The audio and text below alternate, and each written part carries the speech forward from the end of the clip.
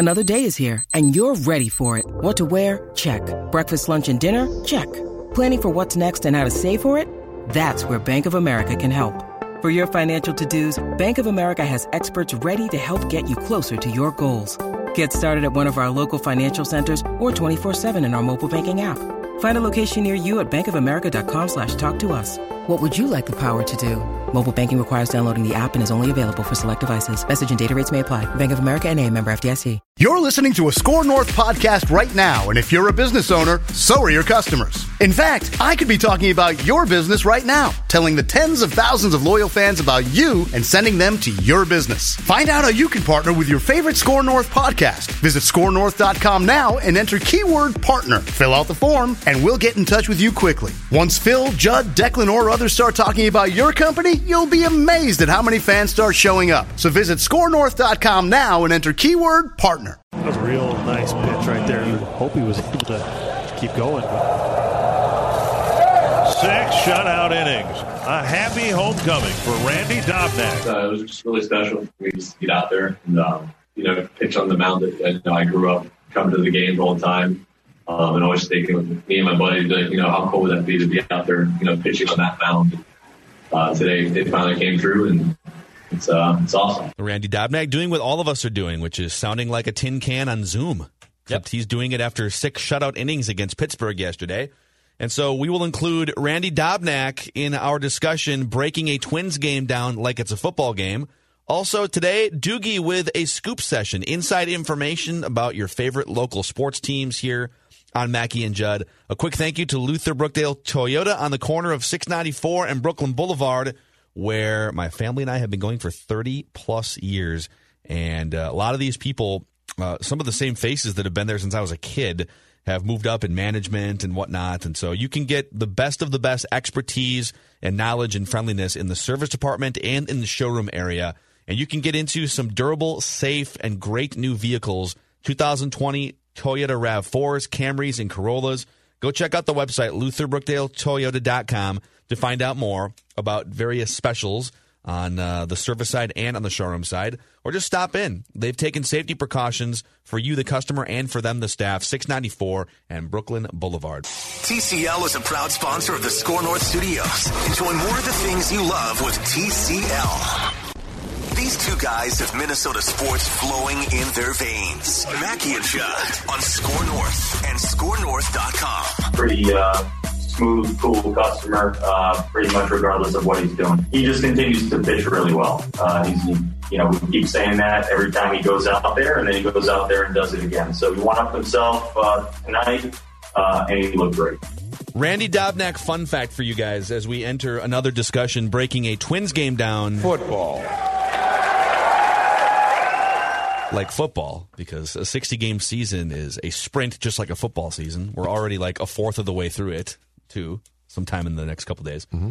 Randy Dobnak has been a professional pitcher since 2017. He also pitched at least a couple years in college. Randy Dobnak, so if you include his last 2 years of college at, let me get this right, Alderson Broaddus University or college? Is it university? I have no idea. Alderson Broaddus. Where is it? It's part of the Great Midwest Athletic Conference. Okay. Oh, yeah. Couldn't tell you where it is. There you go. Declan knows it. It's probably in Pennsylvania, I'm guessing, because he's in Pittsburgh. I don't know. But he's been pitching professionally or in college since 2016, all right, so for 5 seasons.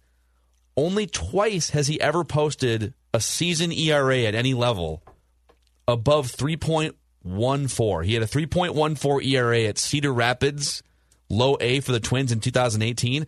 And as a junior in college at age 21, he had a 3.16 ERA at Alderson Broaddus. Those are the 2 worst season ERAs he's put up since college. And that includes with the Twins, he's now made 12 appearances, 40 or 50 innings somewhere in there, and a 1.25 ERA early on. At what point... What are you saying? ...do we stop looking at Randy Dobnak as the fun guy with the handlebar mustache and the rec specs... And the Uber driver. And the Uber driver guy. The Uber driver storyline. Don't forget about that one. And transition to, is this guy just like the best pitcher somehow that the Twins have in their starting rotation right now? Oh, I think we need to see probably before we completely make that pivot and go and forget about all the storylines involving a guy who wears the rec specs, I think we probably need to go into 2021 and get through half the season and for him to be pitching really well. I mean, this is probably going to come back to earth to a certain point, and I completely get that. But I think if we get to, so let's say the 2021 baseball season's as normal as possible. I think if we get to around July and he's just still solid, I think all the storylines go. I think then it's just he's good. But it's been impressive so far, man. Yeah. I mean, for a guy who I told both of you guys when they elected to start him in Game 2 of the ALDS in Yankee Stadium last year, what the hell is Rocco doing? And he bit off a little more than he could chew. And he did. But you know what? He did, but he's bounced back. And I got a question for you, literally breaking baseball down as football because the comparison's going to be football. It's big picture, though. Are the Minnesota Twins right now, and I know it's a weird year and you're not playing a lot of games, and right now you're playing a lot of opponents that aren't nearly as good as you, partially because they're bad, but partially because you're really good. Are the Minnesota Twins Alabama right now? Like Alabama football? Alabama football. Roll Twins? Football. But are they Alabama? I mean, they're the best team in baseball. They're 10-2, which is the best start for the franchise since it relocated from Washington in 1961. When I look at Baldelli, I see a lot of Nick Saban characteristics, too. They're dominating opponents. It feels like they're Bama. Do you think Saban and Rocco Baldelli would ever go to a Fish concert and just smoke weed all night together? Rocco Baldelli is smart enough that if he got the opportunity to hang with Saban, he would actually pick his brain extensively. Would Rocco wear the pleated khakis that Nick Saban wears? Privately, I bet he would. I think Rocco behind the scenes is a much different Rocco than we get. Oh, yeah. In public. Yes. I think there's a side to Rocco that would be great fun to see. Does he have the mullet in the back like those John Clayton commercials that you saw on ESPN for all those years? I think what they're alluding to in those commercials with our guy Clayton is sort of the Rocco lifestyle away from the ballpark and away from the spotlight, I think. But anyway. I'm done with my segment. But Mom, I made a pitching change. Pizza rolls. I'm not going to pitch it. All right, continue with the Alabama comparison. I'm just saying, in 2020, right now, are they Bama? Are they just the big bad? And there's the Yankees too, but you don't play it. This would be to compare baseball to college football. This would be the Twins are in the SEC. The Yankees are their own really quality, great team, but they're in the pick your conference, the ACC, the Big Ten. But it just feels like in the bubble that the Twins are in right now, and watching them beat up on some bad teams, but also just because they're good. They are, because of the schedule, the Crimson Tide. So I can't go that far because even if the Twins have the best record in baseball, they're tied with the Cubs at 10-2 as we sit here and record this today, late morning on this Thursday. So even though they are dominating and they're these weak opponents that you can say, well, they're playing the Pirates and stuff. Yeah, and they're just. The Pirates have zero chance. The non-conference schedule. That's what I'm saying. Zero chance. It's the non-conference portion of the schedule. The Twins were up 1-0 for 2.5 hours last night, and then Max Kepler hits the bomb to break it open. Yes. And Alcala came in and gave up a home run, but Taylor Rogers would have pitched that inning if it was close. A 1-0 lead against the Pirates felt like it was 6-0, didn't it? Did you guys look? Oh, you never feared. I sat there. Never feared for that lead. Yep. I'm with you totally. I watched the whole game. At no point did I ever think the Pirates were going to even score a run. And all of a sudden, you look up, it's the 8th inning, and I was like, what is this? It was coming back from commercial. I'm like, what is the score again? Is it 4-0? What are the? Oh, it's 1-0. It's 1-0, and they just choked the Pirates out. But back to your point, until the Twins, this is the reality. Until the Twins beat the Yankees in a postseason series, they cannot be the Alabama of anything. Yeah, and they are the Gophers, and they have to prove is what's happening here. To be completely clear here, all right? I'm not saying in a normal year that I would ever make this comparison. What I'm saying is the Twins and the Yankees and the Dodgers and the Cubs are in their own little college conferences right now. And so they are absolutely... Oh, so you're saying in the American League Central, the Twins... the Twins are the Alabama of the American League Central. I'm saying in the confines of a 60-game season that is very limited to the teams that you are allowed to or will play. Yeah. You are the big bad team in the SEC. The Yankees are the Big Ten big bad team. That's what if you had to go outside and start to play teams, it certainly does change. But when you're going to get, because the Twins now are going to go Cleveland, which is not a bad team. They can't really hit that well, but they clearly aren't as good as the Twins unless Bieber Fever is on the mound right now. But you're going to go Cleveland, you're going to go Pittsburgh, and then Kansas City. It's the non-conference portion of the Alabama schedule. Yeah.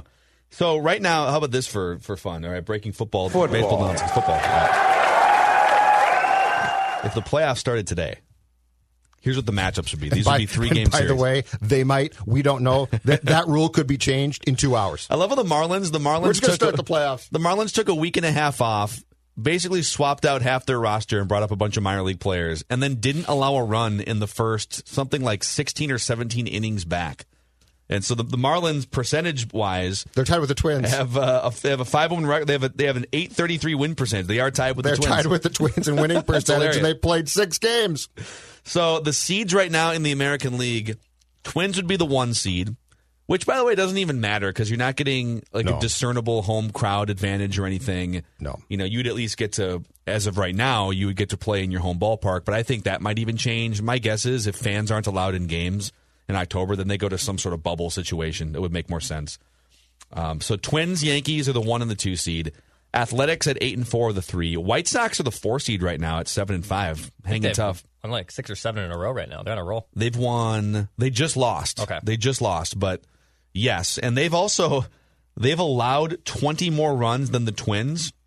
So that's a problem for them. They can't really pitch. And they cannot field. And the Twins have scored more runs Unless than the White that's Sox. changed, the White Sox are butchers in the field. But their lineup is fun, and they got a bunch of good young players. The Astros would be the 5 seed. The Indians, the 6. Tigers, the 7. Ron Gardenhire's squad would be in the playoffs right now. Orioles would be the 8. Blue Jays, the 9. That's the 8 seed would be the last seed. So you'd have the Orioles below 500 at 5 and 6 playing the Twins in a 3-game series right now, in which anything could happen. But I just feel like this Twins team is next level compared to last year's team. Their bullpen is better than it was. It's deeper than it was. And I just don't fear, even in a 3-game series, if you have to play a team like the Tigers or the Orioles, I don't fear it a lot. But 3-game series can be very crapshooty. You can fall behind a pitcher like Derek Holland 4-0 or something, and if you don't dig your way out of that hole. That weird stuff can happen. So pucks can go off breezers. That's right. It happens. They can get tipped in front. They can get tipped in front. This is true. Truly, baseball has become my sport. It truly has. Like you're going to a best 2 or 3. It's become hockey. It's become hockey. Okay. It's become hockey without a question. Like you are going to have that first round is going to have what, guys? Minimum probably of 2 just shockers. But they're not shockers, but they're going to be. It's the Tigers are going to make the second round, like something like that. The Orioles are going to make the second round, and we're all going to be like, "Well, they wanted to lose." Absolutely, that is that. I feel like it was a huge mistake not to allow 16 teams in. I like the 16-team playoff for this season, and I actually like a 14-team playoff long term with some sort of wild card shootout. But I don't like not rewarding the top seeds. I feel like I almost feel like the first round should have been something like the top seeds have to win twice and the bottom seeds have to win 3 times or something. Like you should, there should have been some incentive. Yes, I'm with you on that. If let's say the Twins finish 41-19, which is actually very realistic. If they finish like 41-19, the rate they're going, that's a lot of losses. And the Orioles or the Blue Jays or one of these teams that's kind of hovering around the 8 seed or the Tigers finish below 500, even in a shortened crapshoot COVID season, just kind of seems a little unfair that it's a 3-game series in which anything can happen. But it'll be fun to watch. Football.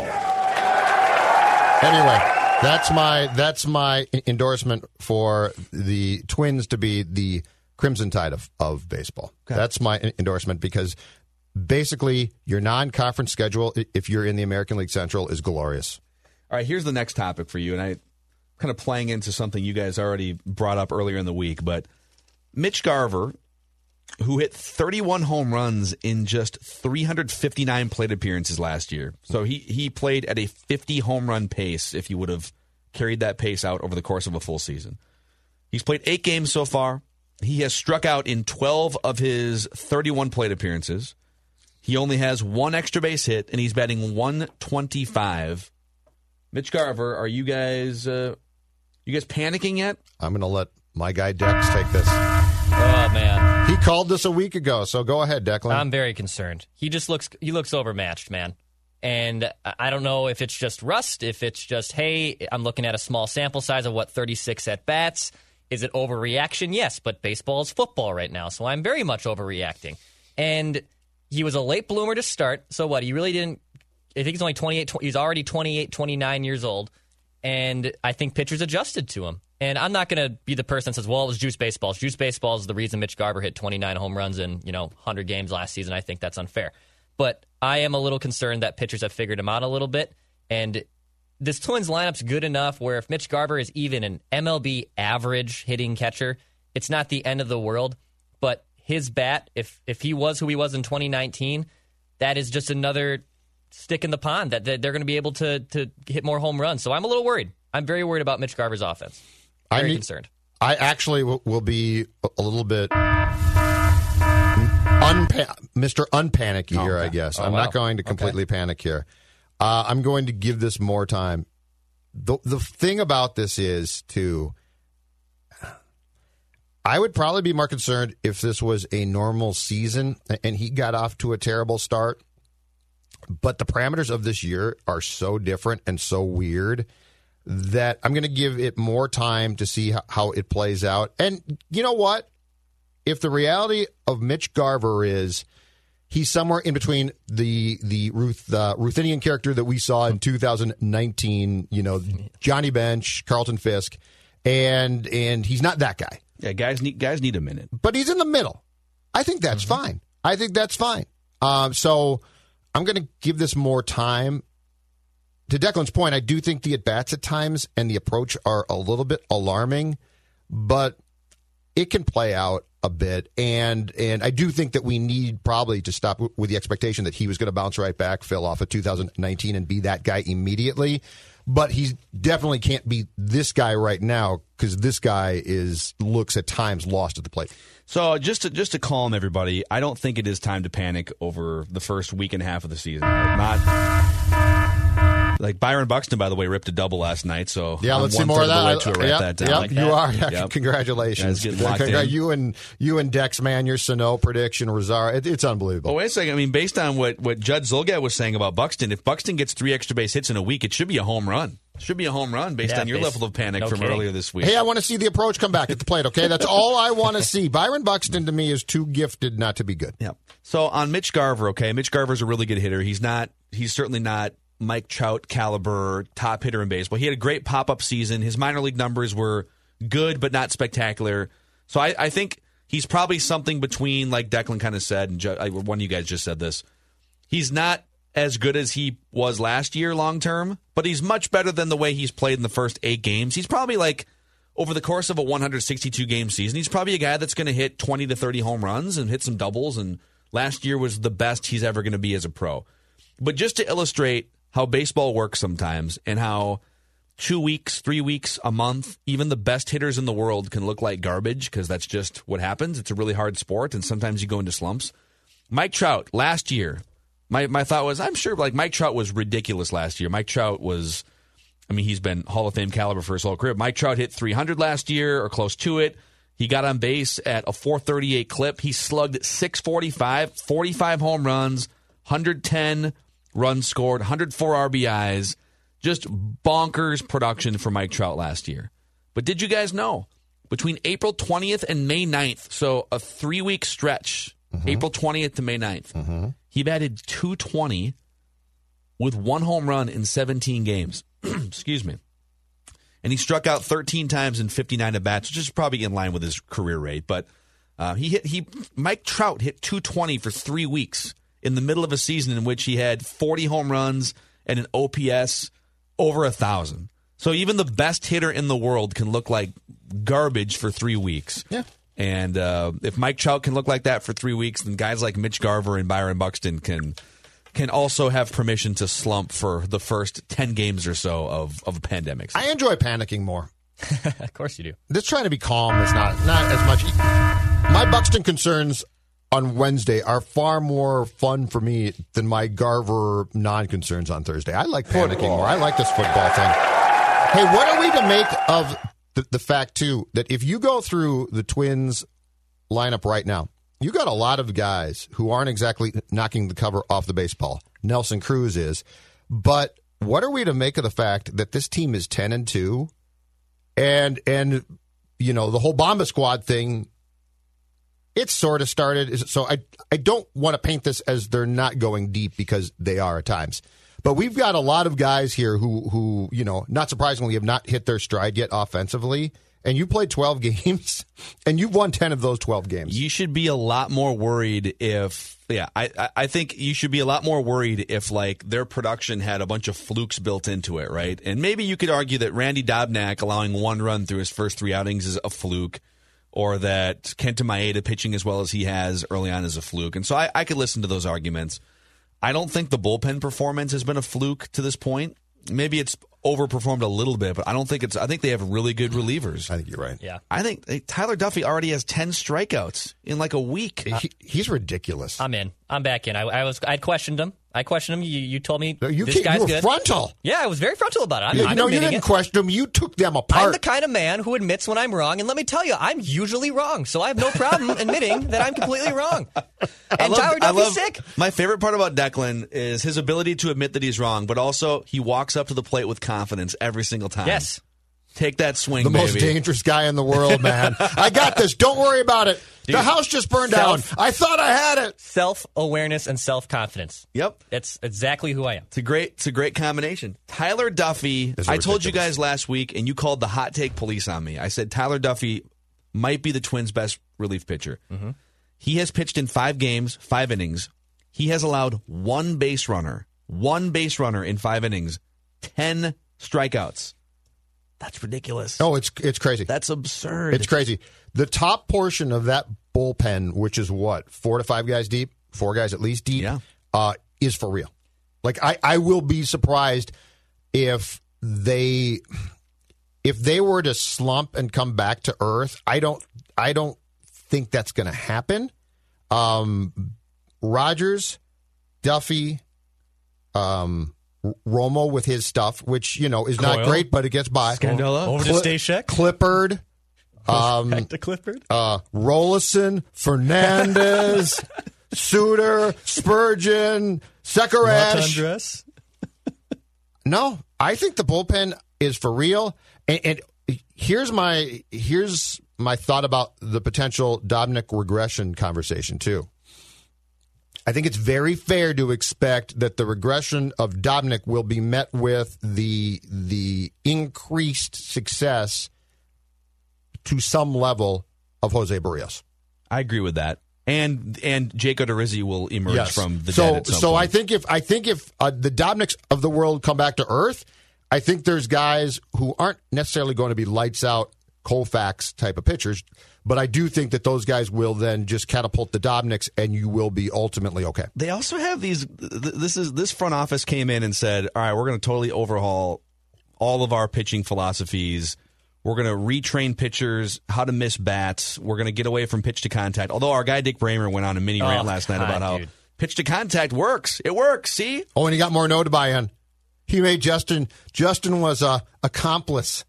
I mean, I wouldn't charge him, but he was an accomplice. Listen, like, it's oversimplifying it to say the pitch to contact works. If you aren't missing bats, your pitching staff is going to give up a lot of runs. And that is the worry with Randy Dobnak, is that he's not a huge strikeout pitcher, and that's like you're kind of waiting for. It's very Scott Diamond-like, where how long can you really do this and rely on your shortstop and your left fielder to make every play? But the thing I'm most impressed about by this front office coming in a few years ago, and they've put together new development systems and scouting systems, and all right, we're going to maximize your pitch repertoire, and we're going to get into the weeds with analytics. There's all these random dudes that pop up. Cody Stashak was one of them. Like Cody Stashak. He doesn't walk anybody for the most part. 5 innings. He has put 3 guys on base in 5 innings. He has struck out nearly half the batters he has faced. And then this guy, okay? Mm-hmm. Matt Whistler. Yeah, who was pitching Who the hell last is year. Matt Whistler? Where did he even come from? This is the thing about was he even in camp 3 months ago? Yeah, they signed him in the winter, and I believe he was with the Mariners and somebody else last year. They selected him off waivers, and it wasn't great. Mariners. It wasn't great. Okay, so here's the one thing: he has lights out. Falvey, Levine, Wes Johnson, and probably I'm sure Rocco plays some role here. Here's the thing that I never thought about or expected from when these guys came in to replace the previous staff. I thought, okay, they're going to go out and trade for and develop and draft pitching, right? Because they're pitching guys. Mm-hmm. Falvey comes from Cleveland. He's a pitching guy. I didn't realize the strategy is not that. Yes, you draft guys, and yes, at times you trade for them. But the deep strategy, the strategy that goes way beyond what we ever thought about, was you basically go to your neighbor's garbage on Wednesday, and you say to yourself, they're throwing that out, huh?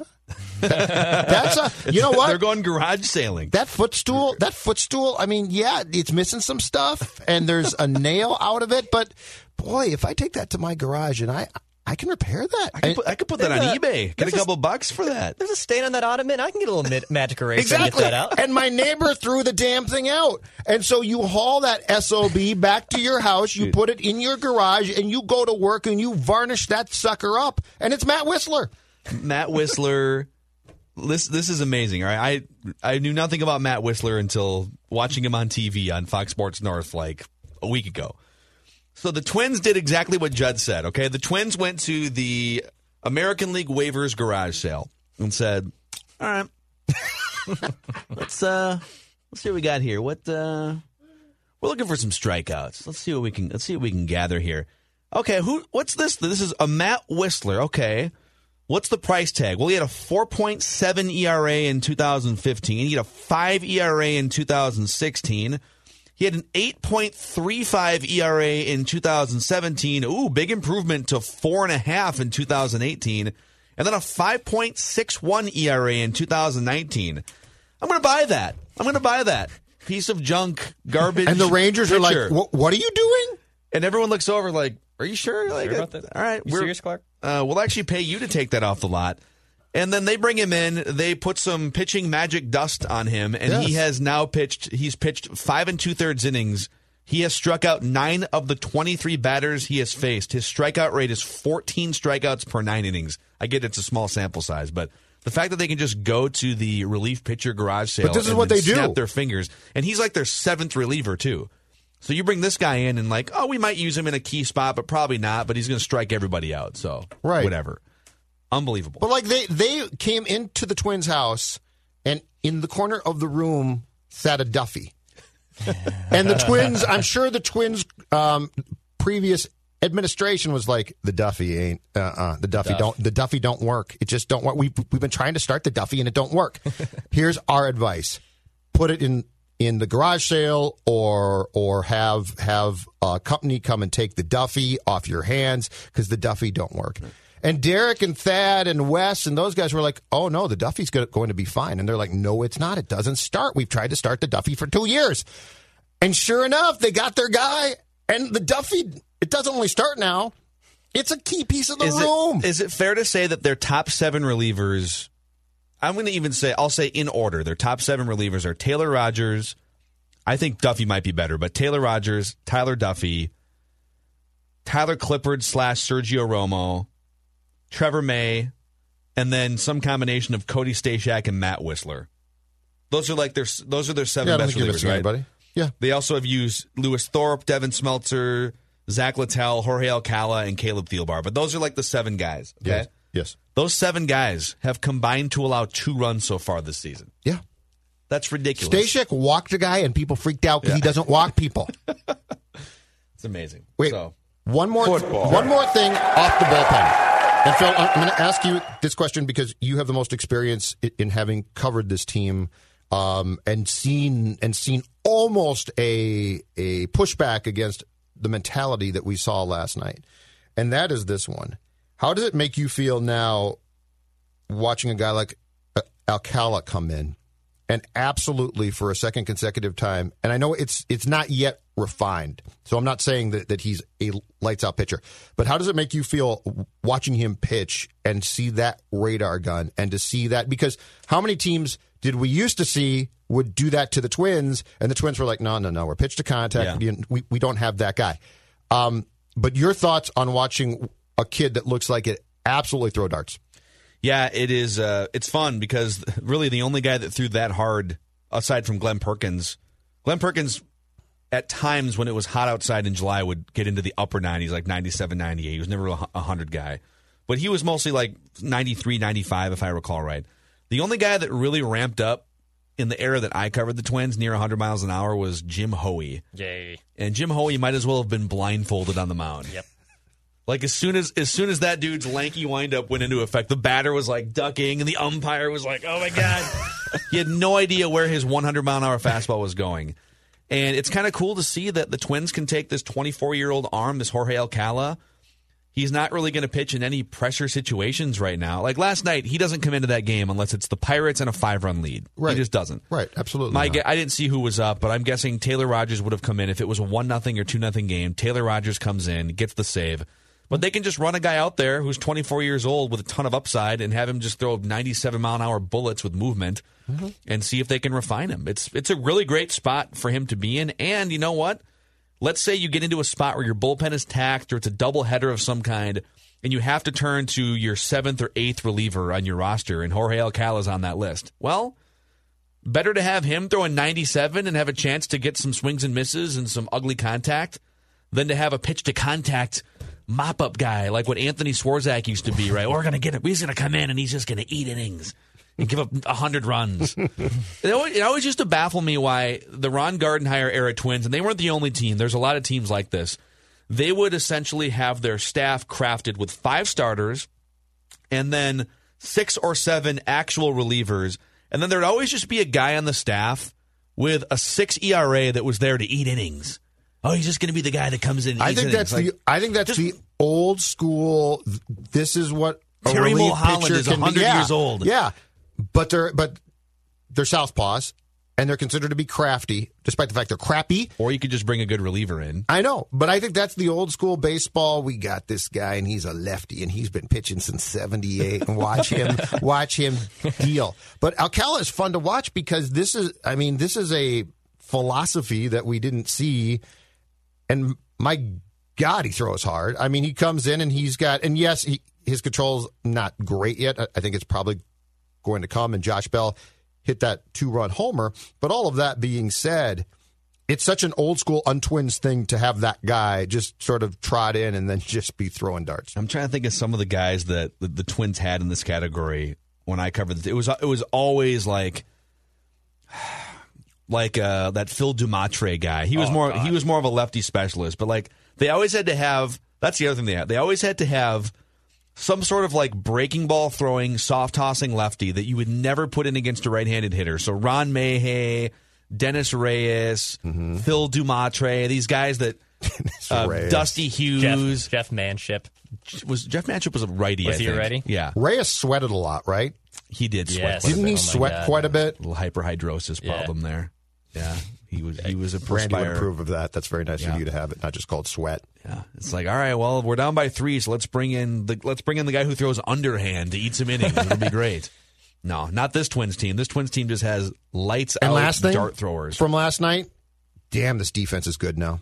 Football. Did you guys see the play that on the shift in shallow right field Arise made? Diving in the outfield, diving backhanded play. A year ago, he don't make that play. Yeah, he's been grinding at the plate. I'm glad they got a hit down the left field line just to get out of his own head. But it's amazing, like to go back to what you said earlier, this team has like 5 really good players that haven't, maybe even more, that haven't clicked yet. Yeah. Arise is one of them, Buxton, Donaldson, Garver for sure. Like they haven't clicked yet, and they're sitting here at 10-2. They're in the playoffs at this point, so just smooth this thing out. Actually, get to October. Actually, I got it. Do you know what you do? You claim COVID outbreak, stop your season, you're in the playoffs. Well, I wouldn't want to take another month-long break without facing major league hitters, though. So, although the or Marlins, major league pitching. The Marlins did win again yesterday, and they're 5-1, and they have the best winning percentage. That's what I'm saying. No, you just go back to playing summer ball scrimmages until the playoffs come. I mean, I guess it worked. It worked to get the Twins to a 10-2 start. You know who's going to be sharp then? Rich Hill. Take that to the bank. Donaldson will be fine. This is a good idea. Well, that's breaking down a Twins game like it's a football game. Let's get Doogie in here next for a scoop session. Inside information about our local sports teams. Let's just see. He texted us a little tease here. He's got some information on Dalvin Cook and Everson Griffin. Heyo. Interesting. All right. But a quick thank you first to Federated Mutual Insurance Company. Federated is here for you business owners in the state of Minnesota. They've been around since the early 1900s in Owatonna. And during this pandemic year, they have been providing trusted resources and expertise to all kinds of different types of businesses. You can find a full list of industries that Federated protects on their website, federatedinsurance.com. If you're looking to shield yourself against everyday challenges or block risks that could land your business in a tough situation, Federated is the company and the partner for you. They measure their success by the success of their clients and partners. So remember, at Federated Insurance and federatedinsurance.com, it is our business to protect yours. All right, Mackie and Judd, and every Thursday we welcome our friend Darren Doogie Wolfson to the program. You can find him as part of the 5 Eyewitness News sports team, KSTP.com, and also host of the Scoop podcast on ScoreNorth.com, Apple, and Spotify. Inside information about our local sports teams. But, Doogie, we got to start with Mousegate. Give us an update on Mousegate at the Wolfson household. Phil, it's DEFCON 1 at the Wolfson household. I literally just came from there. So I just came from the car, just got here to Hubbard Broadcasting. The missus is trying to overcome her fear. Like, she is hallucinating. I'm with her, by the way. She is out of control. Trust me, Dawn's told us that via Facebook. I am a wuss. I can't stand Well, it. I'm glad you admit that because Dawn told us that via Facebook in a conversation last night. But anyway. There was some wine in play there, I'm sure. Well, although she did say you're very good when it comes to rabbits and squirrels. So I guess your yard, your palatial estate there in the West Metro, you must have this spacious yard. I shovel them up and stick them in bags and throw them in the garbage. So she did give you some credit. But anyway, the missus is trying to overcome her fear. Because, Droogie had a baseball game last night, has another game tomorrow, so no shock, his uniform needs to get washed. So I said, hey, just give it to me. I'll throw it in the laundry. No problem. I'll throw it in the washer. I'll go down there. She's like, no, I want to go down there, but can you come with me? So I literally had to escort her down into our basement Secret Service to the laundry room. But yeah, last night alone, we have some poison down. Now people, you take the temperature of Twitter, and some people say you don't go the poison route. And I get it because we go poison. They eat it, then who knows where they end up dying, right? They end up dying on the walls or something. Yeah, exactly. They disintegrate. It doesn't matter. It's fine. The poison's good. I've got the poison down. You're right. But yeah, last night alone, 3 of them. I disposed of 3 mice just last night, and I don't get it. Way to go. Here in the middle of summer. Yeah, I'm with you. Like, I would get it if it was December, November, January. Early August, I am utterly and completely baffled. We had one. The quarantining. So, yes, they might be. They might be. So we were in our kitchen a couple nights ago, and it was probably like 10:30, 11 at night. And one came out from below our stove, and it saw me and retreated quickly. But so did you, by the way. They don't really see, though. My understanding is their vision is like incredibly limited. It felt my presence. It felt my presence. But my point is, this is a brazen act. Like, this is robbing a bank at noon with the lunch crowd there. These mice have become brazen. These mice have become, they're challenging us now. And by the way, Dukes, you don't ever have to go on Twitter or Facebook with a picture of dead mice, which, by the way, is fine. And did you post the dead mouse? And say that it was humane? Yeah. Dukes, you don't. I know. Okay, I had a couple tweets away. saying there's no such thing as killing anything in a humane way. You killed it, right? But you did so the right thing. it wasn't humane. Right, but this is a mafia hit by you, and I love it. Doogie, did they have X's over their eyes? Like in the cartoons? I'm telling you, Phil, we can laugh and chuckle all we want about this. I'm telling you, I need an expert to my house ASAP. There is a blank check waiting for you. There really is. And what did the experts tell you, I don't dudes? even know. Well, the experts said you need to find point of entry, which I'm working on. Old houses, but the man. issue is, Old our house houses. was built in the early 60s. Yeah, it's tough. The issue is these mice literally can fit through a hole the size of a dime. Yeah. Do you know how many holes I must have around the foundation of my house? They could be getting in from any number of locations. We're That's the the exact key same. to fill up those holes so they can't even get into the house to begin with. But that's the issue. I can't exactly find where they're getting in. Well, wait. Guys who work in sports like us have no business trying to fill in holes in the foundation of our houses. Yeah. In fact, we would probably collapse the entire house if we did that. Agree. That's why I'm willing to cut a check, right? Just somebody. If somebody's watching this or listening to this right now, I'm pretty easy to locate. Just track me down. Actually, Declan's the one on this show that has flexed the most about killing rodents and animals. Like Declan is probably the most like heartless when it comes to killing things that were breathing in some form. Mice freak me out. Mice freak me out. I do have a problem with mice, but like squirrels, rabbits, bunnies, I have no problem taking. I find it weird shovel. that you're willing to take a shovel to a rabbit, but a mouse is a line Because they're no outside, cross. Dex? Yeah, because they're outside. Okay. Yes. Because if you they're in my house, it's a whack it different outside, story. you just walk away. Yes. You got to clean up the mice. Do you end up, Declan, slamming one of those girly drinks? I can't even remember what the heck they're called. They're in our fridge at home, but I can't even remember. Your normal masculinity, White Claw? The White Claw. The White Claw? Don't Okay. the White Claw. Do you slam one of the White Claws and then just go to work? Yeah, don't bring that toxic masculinity into the Mackey and Judd show Yeah, I here. wouldn't do that. This is a seltzer, pro-seltzer show. Very Seagal of you, Dukes. I liked it. Yeah. All right, Doogie, give us an update. You have updates on Dalvin Cook and Everson Griffin. Vikings also trying to shuffle guys in and out of the COVID list. So let's start with Dalvin Cook. What do you got for us? I think the deal gets done. I don't know if it gets done by the time he talks to us. He's scheduled to talk to us on August 14th. I think that's an interesting day to circle. But I think it's when, not if. I do. I think the deal absolutely gets done. Rick Spielman the other day on a Zoom call with us. Jed, I don't know if you were on that call on Monday. I was not. You know, even going back any number of months, going back to the Combine, I mean, Spielman publicly has gushed about just how valuable Dalvin is. Gary Kubiak has done the same.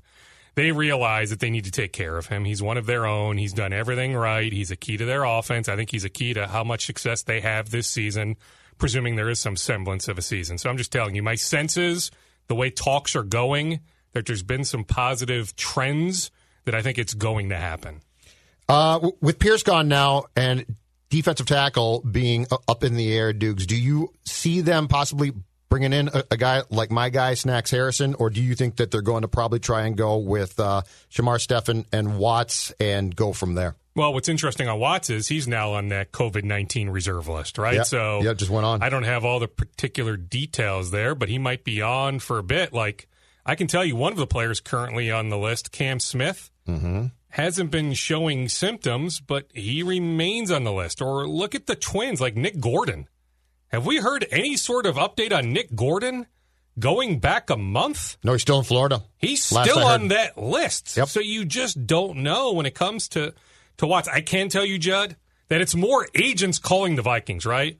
After agents saw, hey, you make this transaction for P.J. Hall, but then he ultimately fails his physical, a lot of agents, the agents for Snacks Harrison, for Mike Daniels, for you name the available guys, Jernigan is another name. There's a bunch of free agent defensive tackles.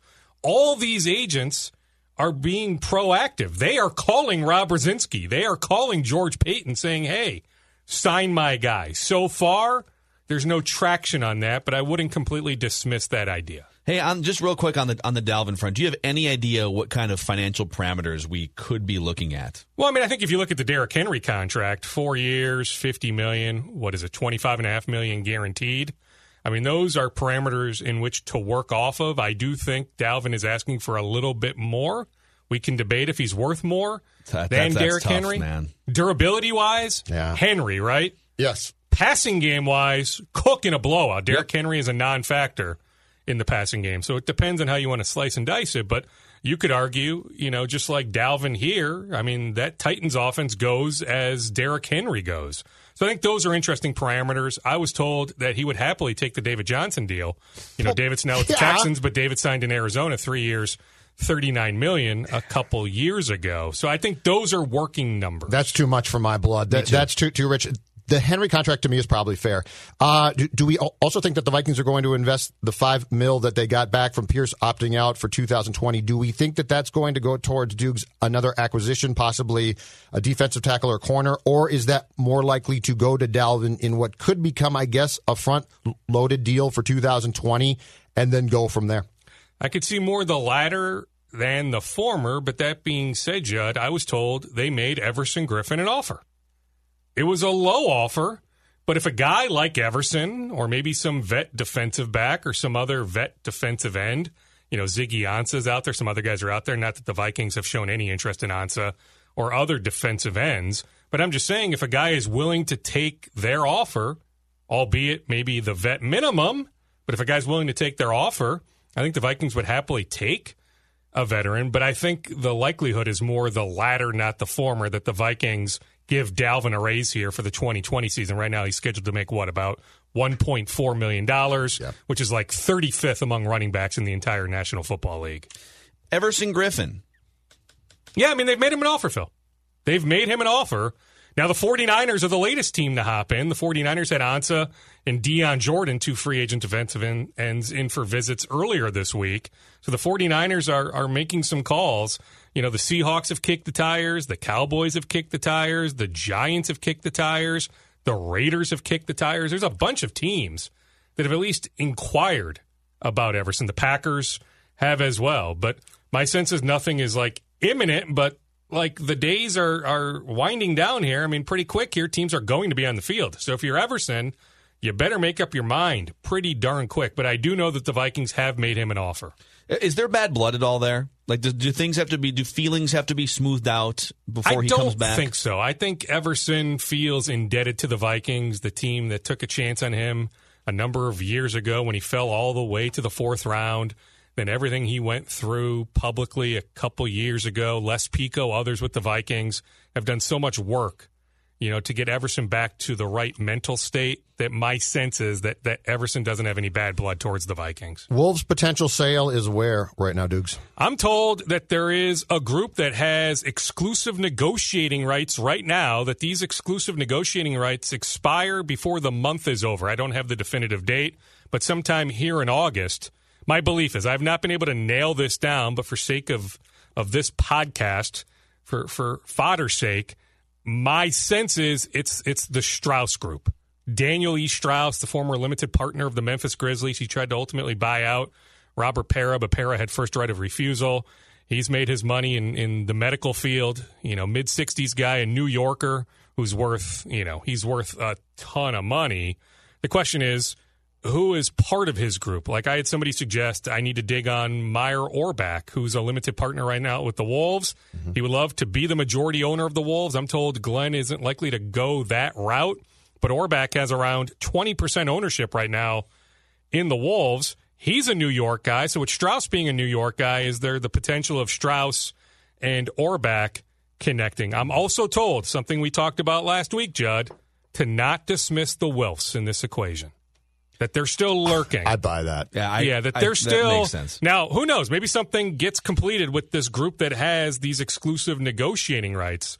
But if it doesn't, I'm just saying at this point, never say never. Until we have a transaction, never say never on the Wilf family. No, what I'm about to say is biased because I don't know enough about the New York group that you're referencing, but I think from a fan perspective, the Wilfs would be the number one choice. If you're a Timberwolves fan, or if you would like to be a Timberwolves fan at some point, and the incompetence and the losing have just made it impossible for you, the Wilfs have proven to be excellent NFL owners that have put a quality product on the field on a regular basis, and most importantly, they don't alienate key figures in the organization. They don't have falling outs with Fran Tarkenton and Chris Carter and Randy Moss. And so I think they'd be wise enough to, if they were to buy the team, I think they'd be wise enough to bring Kevin Garnett into the fold in some capacity and celebrate his career and give him some influence in the organization. So without knowing a lot about some of the other groups, Dukes, I just think if you're a Wolves fan, the Wilfs have proven to be good sports owners over the last 10 years or so. They have. 15 years, Now, if you're a Wolves fan, you might, choice one could potentially be the KG group, right? And Shooter had the note in the Sunday Pioneer Press. He's got some money people in Florida and California. I've heard maybe potentially China. I don't have specific names, but if you're a Wolves fan, I think you like the idea of just KG being involved in some form or fashion, although personally, I would not give him personnel control. I don't want him making big-time basketball decisions. Yeah. If he wants to have a say, fine, but I don't want him having final say. But I think if you're a Wolves fan, you want KG involved. But that would be an interesting scenario, Phil, where if the Wolves ultimately end up with the team, KG's group loses out, but finding a way to bring KG into that group.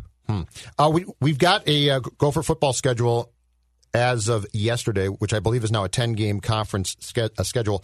Dukes, from the people you talk to, what is the hope that we're actually going to have a season? Because it does strike me as odd that I believe that schedule kicks off approximately 1 month from now. They're not really practicing yet, or if they are, it's very structured and small stuff. What is the hope that we are actually going to have a Big Ten football season? And if that hope exists, when do you think it really does start? Because a month seems quick. As Mike Grant told me at Eden Prairie High School yesterday, Judd, we just don't know on so many of these things, right? Like, we can speculate, but really the real answer is I don't know. Now, they will start training camp tomorrow. Now, they've been doing workouts, so they've been on the field informally. But formally, training camp is scheduled to start tomorrow. PJ Fleck will either later today or tomorrow. He's scheduled to do some sort of Zoom chat with a few of us, so maybe we'll get more clarity. I think, honest to God, as cliche as this is, Judd, day by day. But you look at, like, Rutgers right now, or Michigan State, or any number of other schools, but specifically those two in the Big Ten, the numbers are alarming. And, yeah, I mean, it's less than a month from now. September 5th. Yeah. The Gophers are supposed to hop on an airplane September 4th. And we don't know that for East the Gophers Lansing right now, correct, as far as the COVID-19 positives come Well, in? yeah, they didn't release the July numbers. I am told, going back to the numbers they released in June, they didn't go sport by sport, but I'm told football did have some positive tests. Think maybe some of the bigger guys. Okay. Yeah. Give us some rapid fire scoops here. Empty the scoop bag for us, Dukes. Well, on the Gopher football front, they should find out very, very soon whether they land this big-time graduate transfer linebacker, Tony Fields II, 3-year starter at Arizona. He's an NFL player.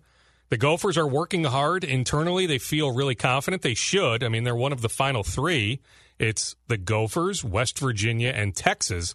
There is no real connection to Texas. At West Virginia, there's an assistant coach there, the defensive coordinator, who actually recruited Fields to Arizona.